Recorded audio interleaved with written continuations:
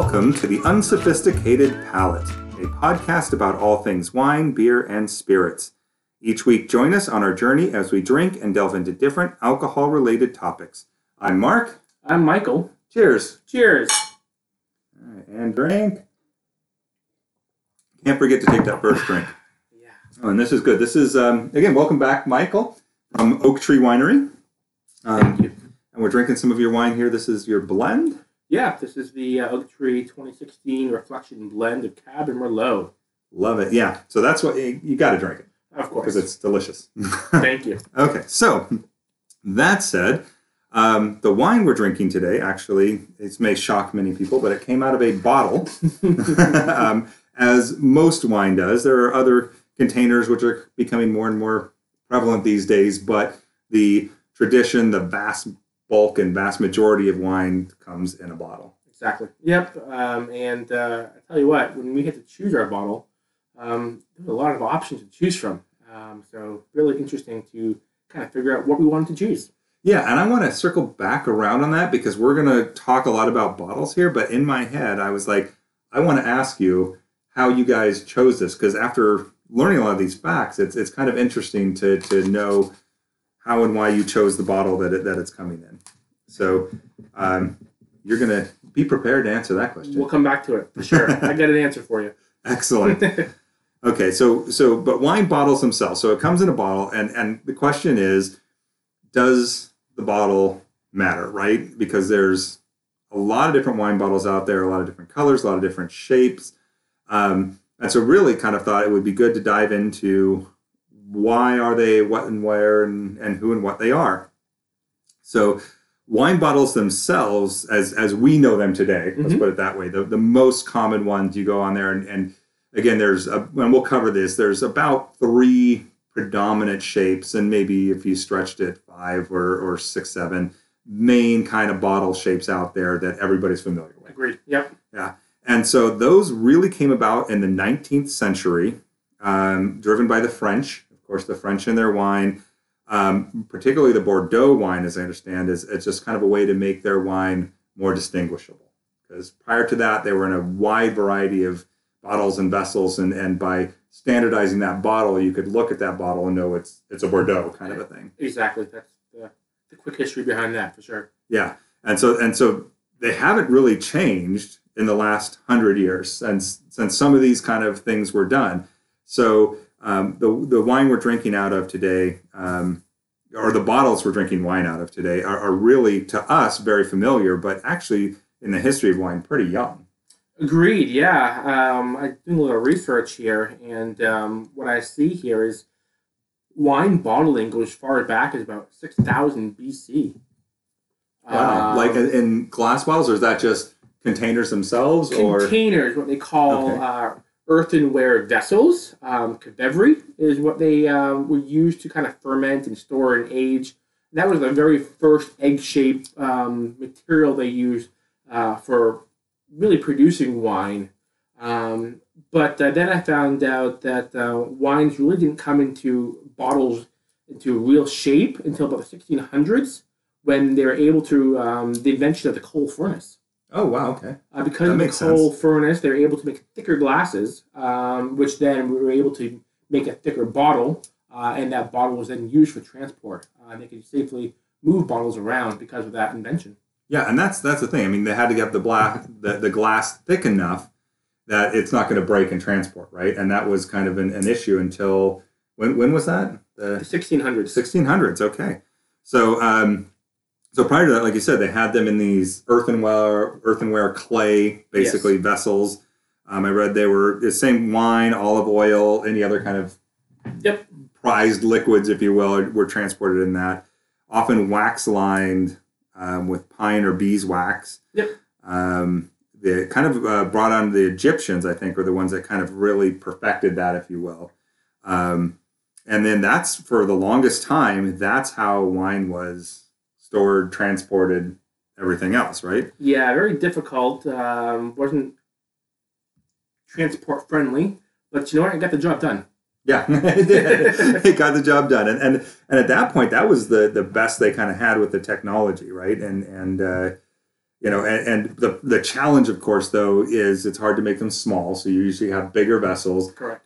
And they're also heavy. Yes. I've actually held some, I don't know if they're authentic ones, but clay vessels, and they are heavy. Yeah. And then those were empty. Fill them with wine.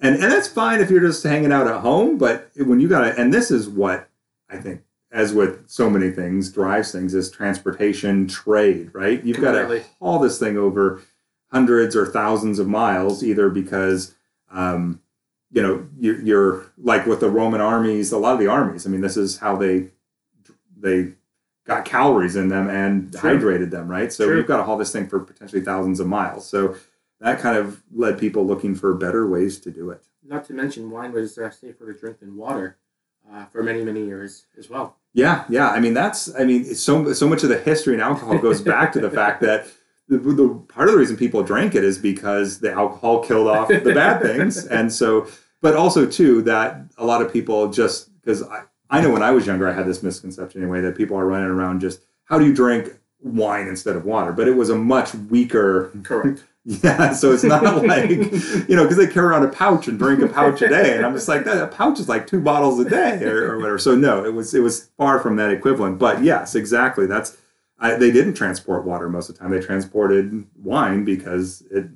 that's what they could drink. Exactly. So that's, do you have anything else kind of history-wise that led up to the bottle? Once the bottles were made, I did find that it was very expensive to make these bottles. And typically, they were handcrafted by artisans for kings and noble families. And many wealthy merchants basically had these elaborate bottles with their family coats of arms on them. Oh, nice. I'd love to see some of those that survived. Can you imagine? Yes. It'd be cool. So, again, for the longest time, it was just for the affordable people because they had these hand-blown glass bottles that were just hard to make and hard to come by. Yeah.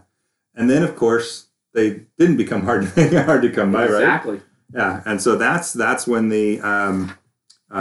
you started kind of seeing them much more in use. So like you said, I think it was the 1600s, and then over time, kind of they got better and better at making these things, and got the thickness right and got everything else right, and it's the serving size is right too. So And there you go. Although we'll kind of get to some of that, but they were, for a while, it was kind of, you just went to, I guess, your local glass blower and said, I need 100, 1,000, whatever bottles, and you got what they gave you to a degree, right? Yep. And then I think what we can maybe talk about next is how maybe they blew that glass and why some of the shape are what they are because of that glass blowing process. Yeah, and that's ultimately what kind of brought about the bottles that we use today. Is it comes to that. So yeah, let's talk about it.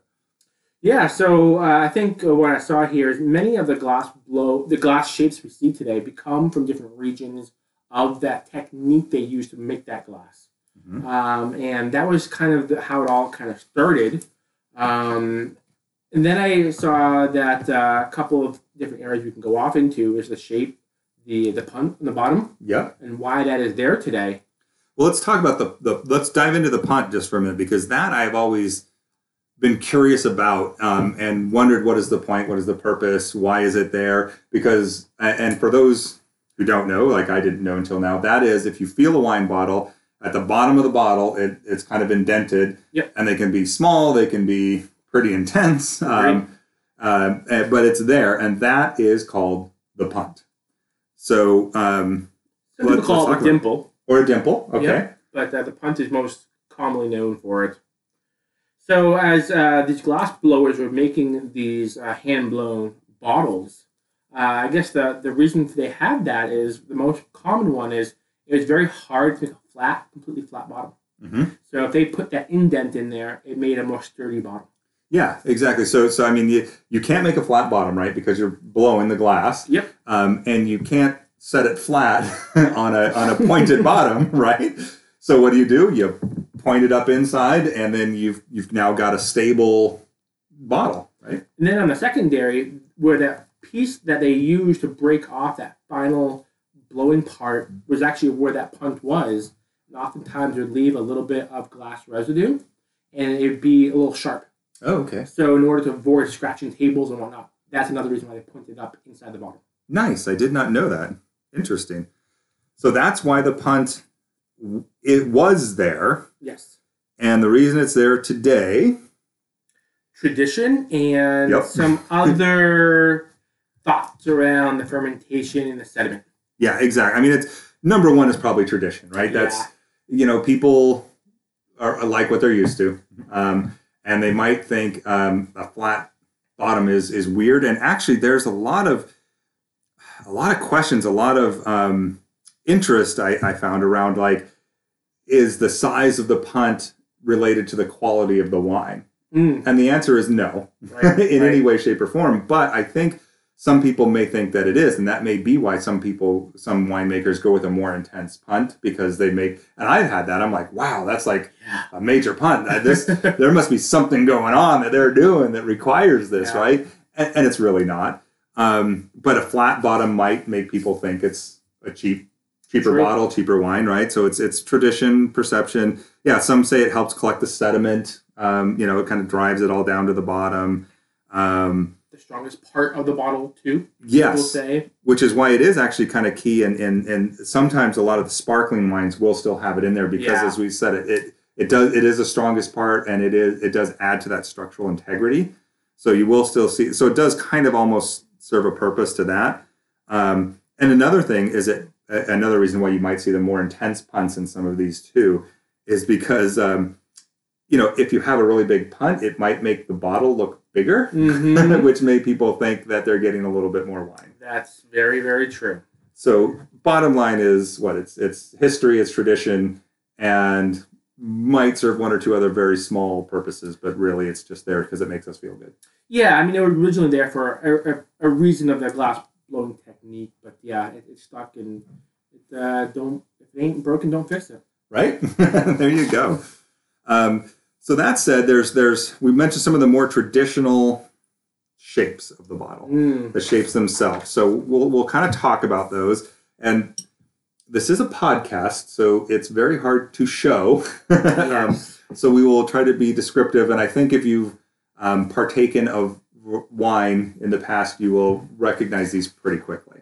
So the more common ones that I found is the high shoulder, and that's the most common bottle type. If you think of a standard bottle of wine, that's probably it.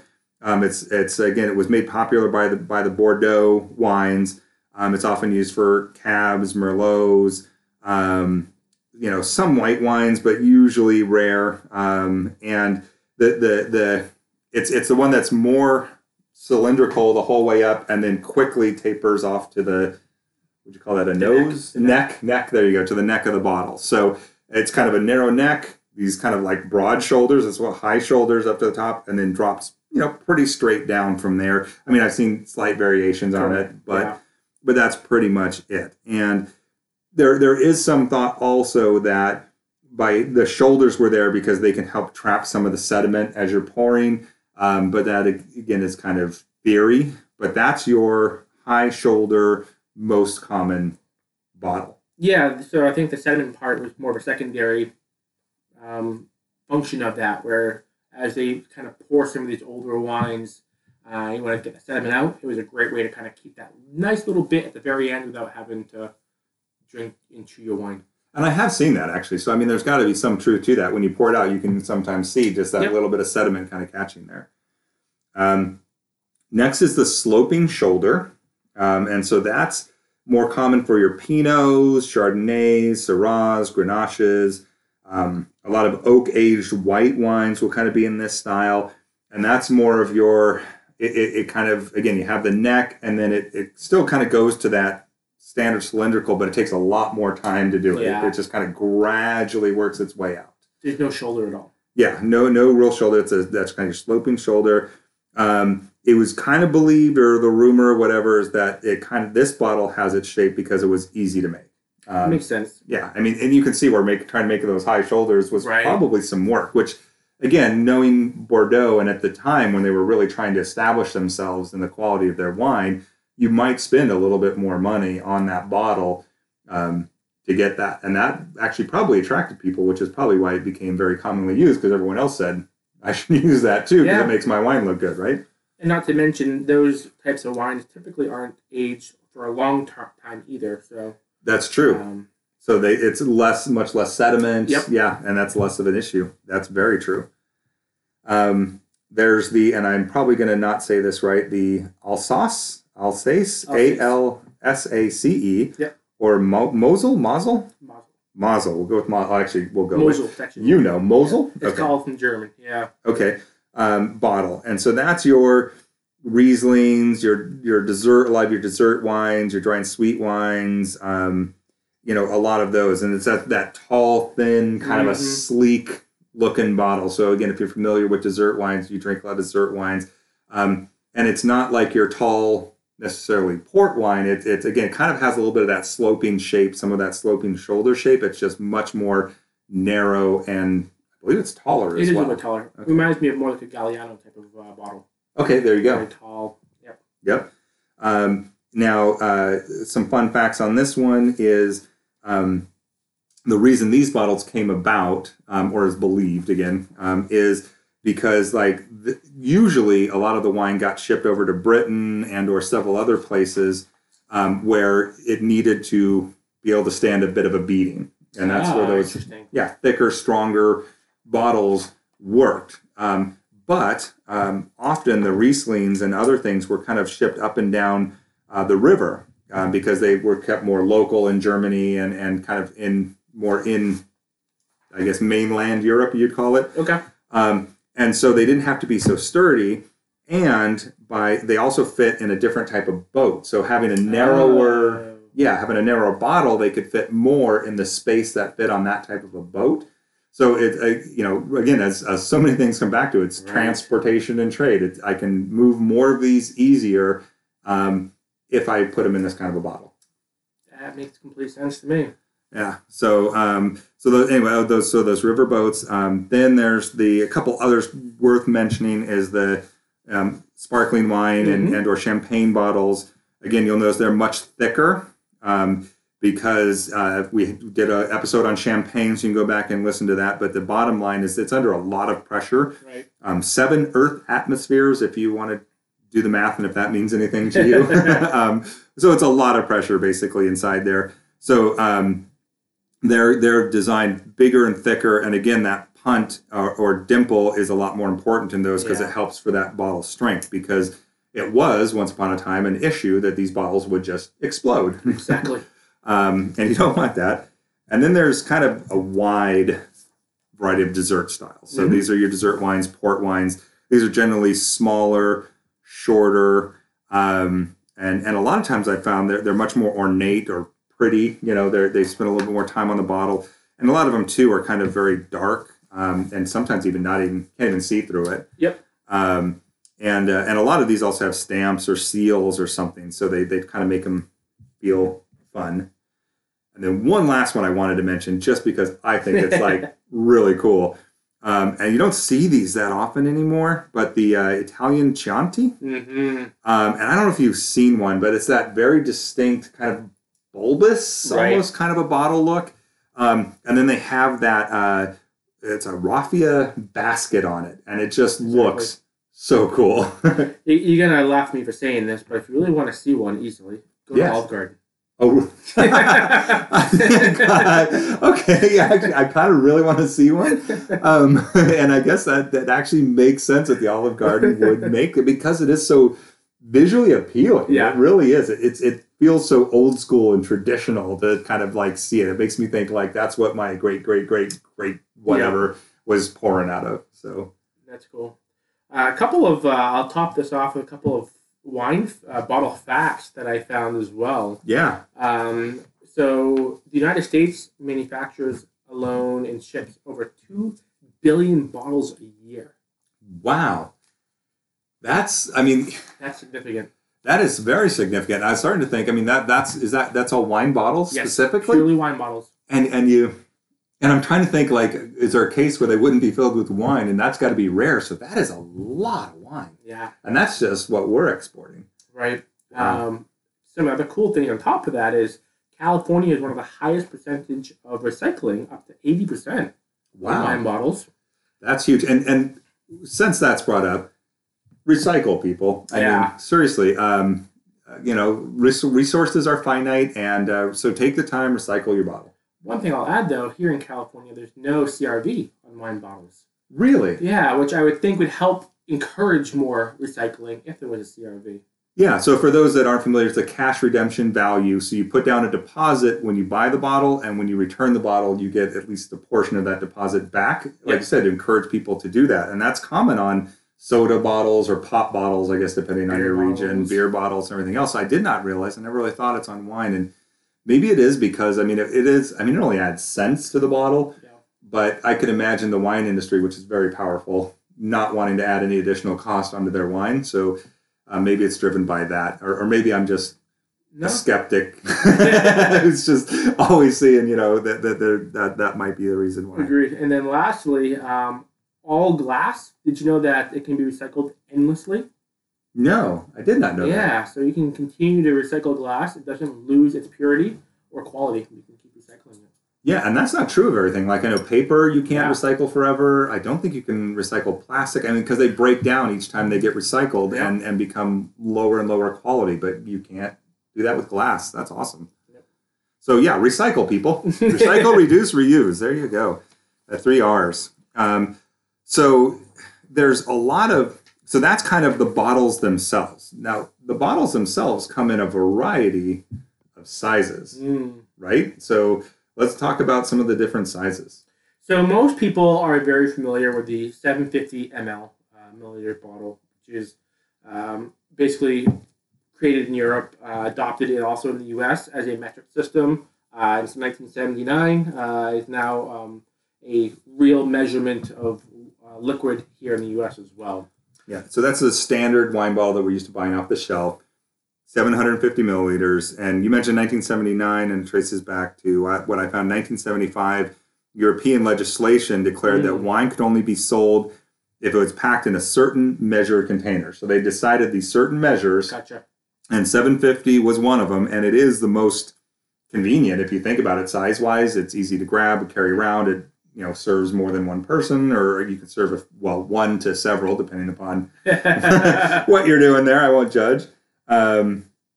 So there's a lot in there. But anyway, so that's kind of how we got around to that size. Oh, I also, fun fact on that though, is they also believe part of that may come around to the fact that for a glass blower, if you were a glass blower, that getting to about that 750 milliliter size is usually about maxing out the lung capacity. Makes sense. Yeah, so I like that. Yeah, so that it kind of is somewhere in that range, and then they just kind of standardized it a little bit.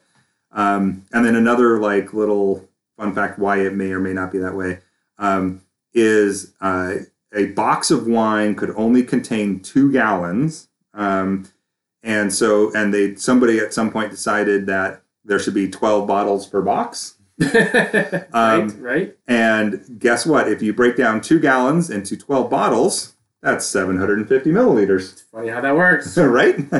So anyway, I'm sorry. So that's your standard bottle. I just had to share some of my fun facts there. Those are good. I had no idea.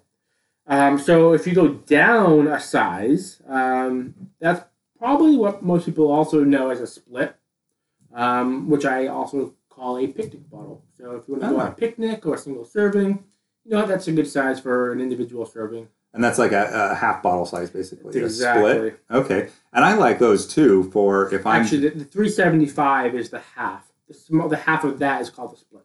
Oh, okay. So the split would almost be kind of your single serving. Correct. Okay. And then half of that is the half bottle, which I always kind of enjoy. And I wish there were more of those because... Agreed. Yeah, there's so many times I want wine, but I'm sitting there going I'm leaving tomorrow, or I don't know, whatever. I'm going to drink. I know I'm not going to drink more than a glass a day, and this bottle is going to last more than 5 days, or whatever. So a nice half bottle would be perfect for those situations, and that's what I love them for. Or better yet, if you're with somebody else and who wants a white and you want a red, you don't have to open a full bottle of each. Yeah, that's very true. Yeah. You can do that. And I like the splits because you're right. That's perfect for a picnic or something like that. We're just here's one for you, one for me, and let's go. Exactly.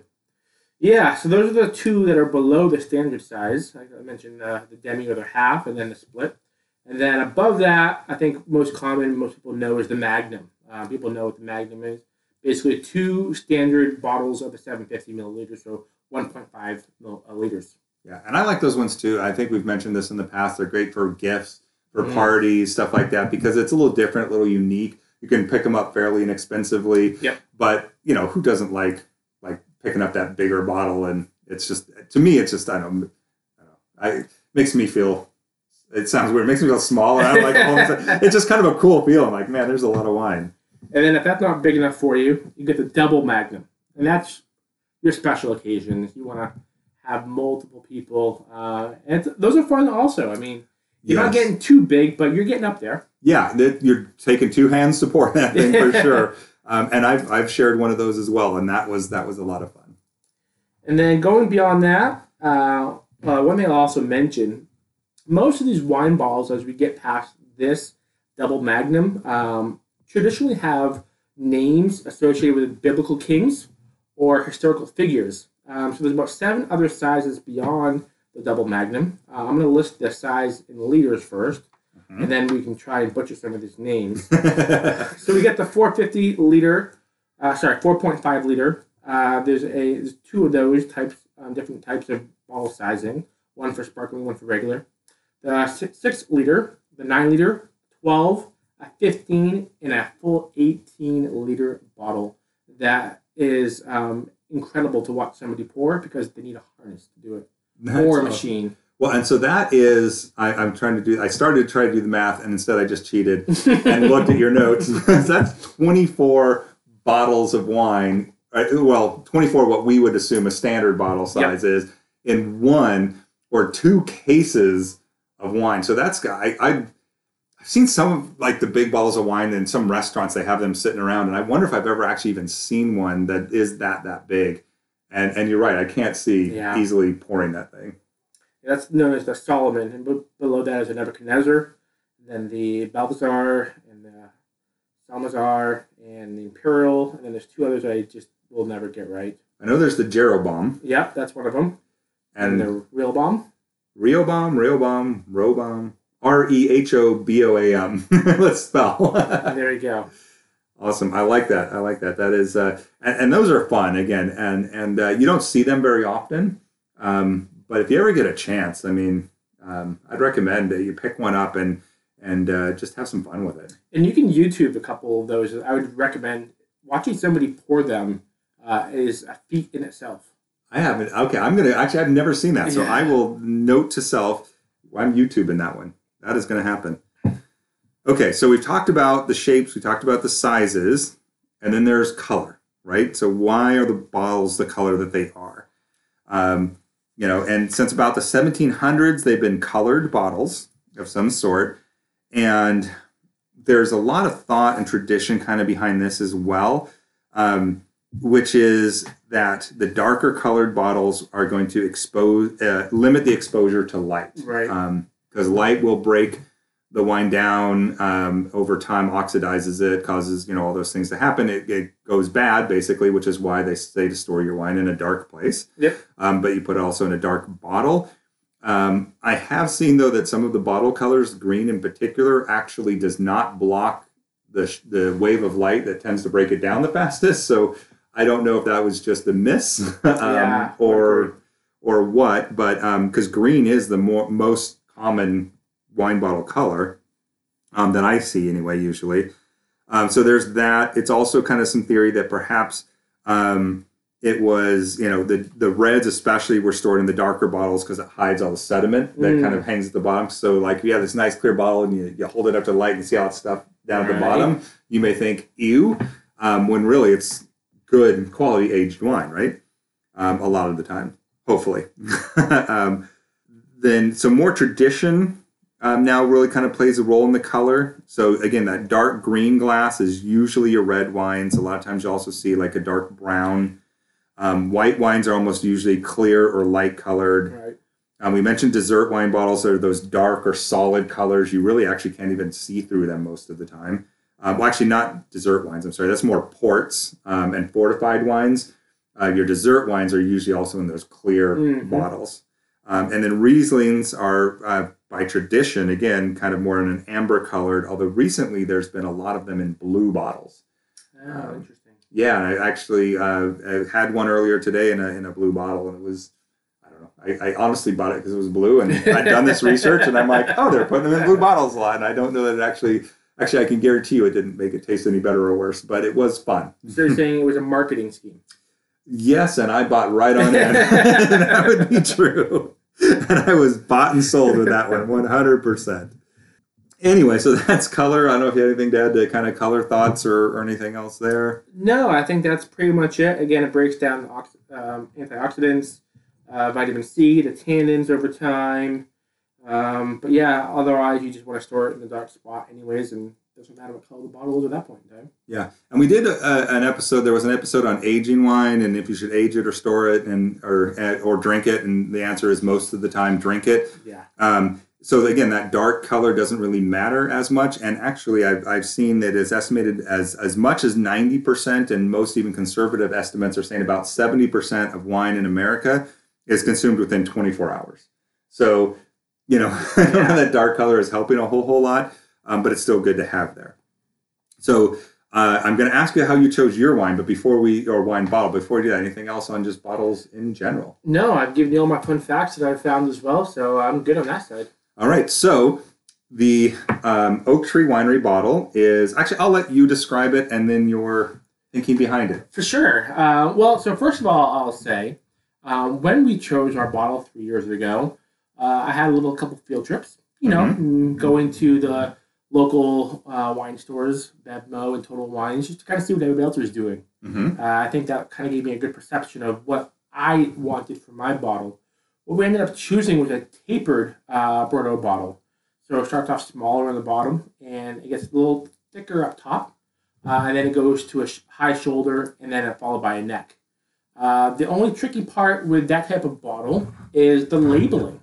If you can't see on the podcast here, but Mark, if you see, they have a separation a little bit wider on top as opposed to the bottom. Yes. So this year we're actually I'm gonna get a tapered label as well, so we have an even width between the labels on the front and the back. That makes sense, and that's something I would not have thought of. I like that kind of tapered bottle feel. I don't know, it feels good in the hand to me, and maybe I don't know if that's part of what helped make you make that decision. But I never thought that it does make sense with the taper. The label, if you put on a straight label, it's not going to fit because it'll need to taper with the bottle, right? Yeah, and again, I think for a lot of times our wine, we just wanted a nice, strong presentation with our wine. And it kind of stands out. You don't see a lot of tapered bottles out there, but I know when I'm out and about and I see a good, strong cab with a big, nice bottle in it, I fall for that. Hey, it must be a great bottle. Yeah, which gets all the way back to another early episode on how to choose a wine. And really, people choose based on the label and the appearance, right? It's like, this looks good, it looks expensive, it looks quality. Yep. I think I'm going to pick that up. And your bottle fits that.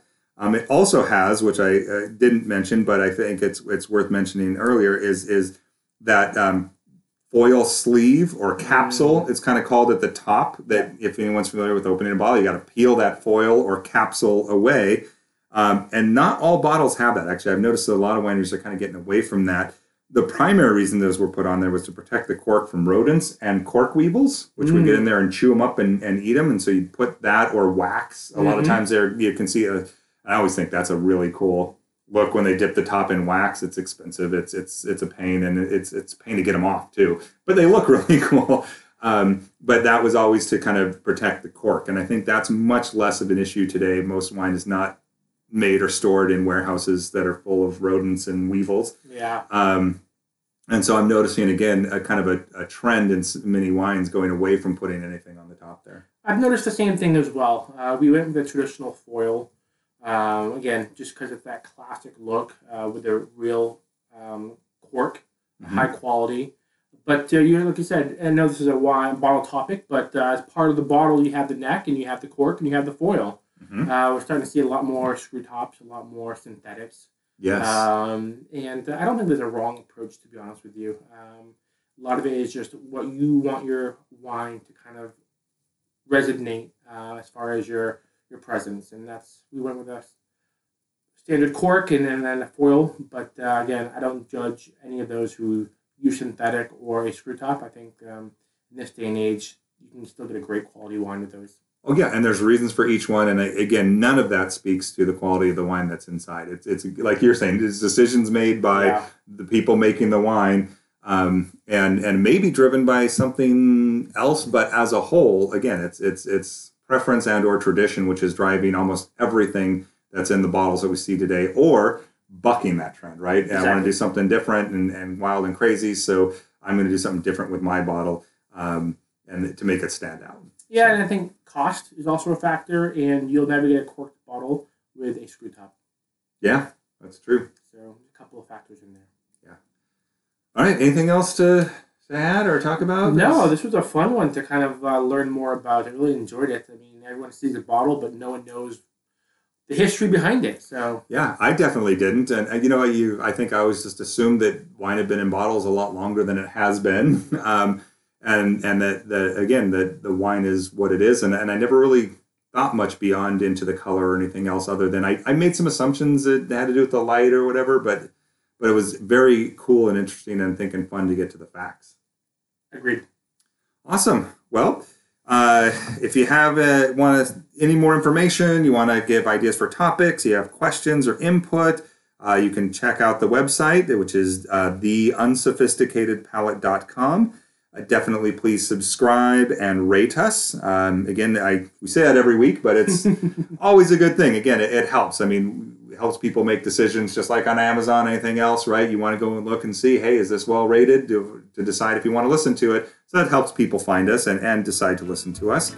And until next time, drink responsibly. Cheers. Cheers.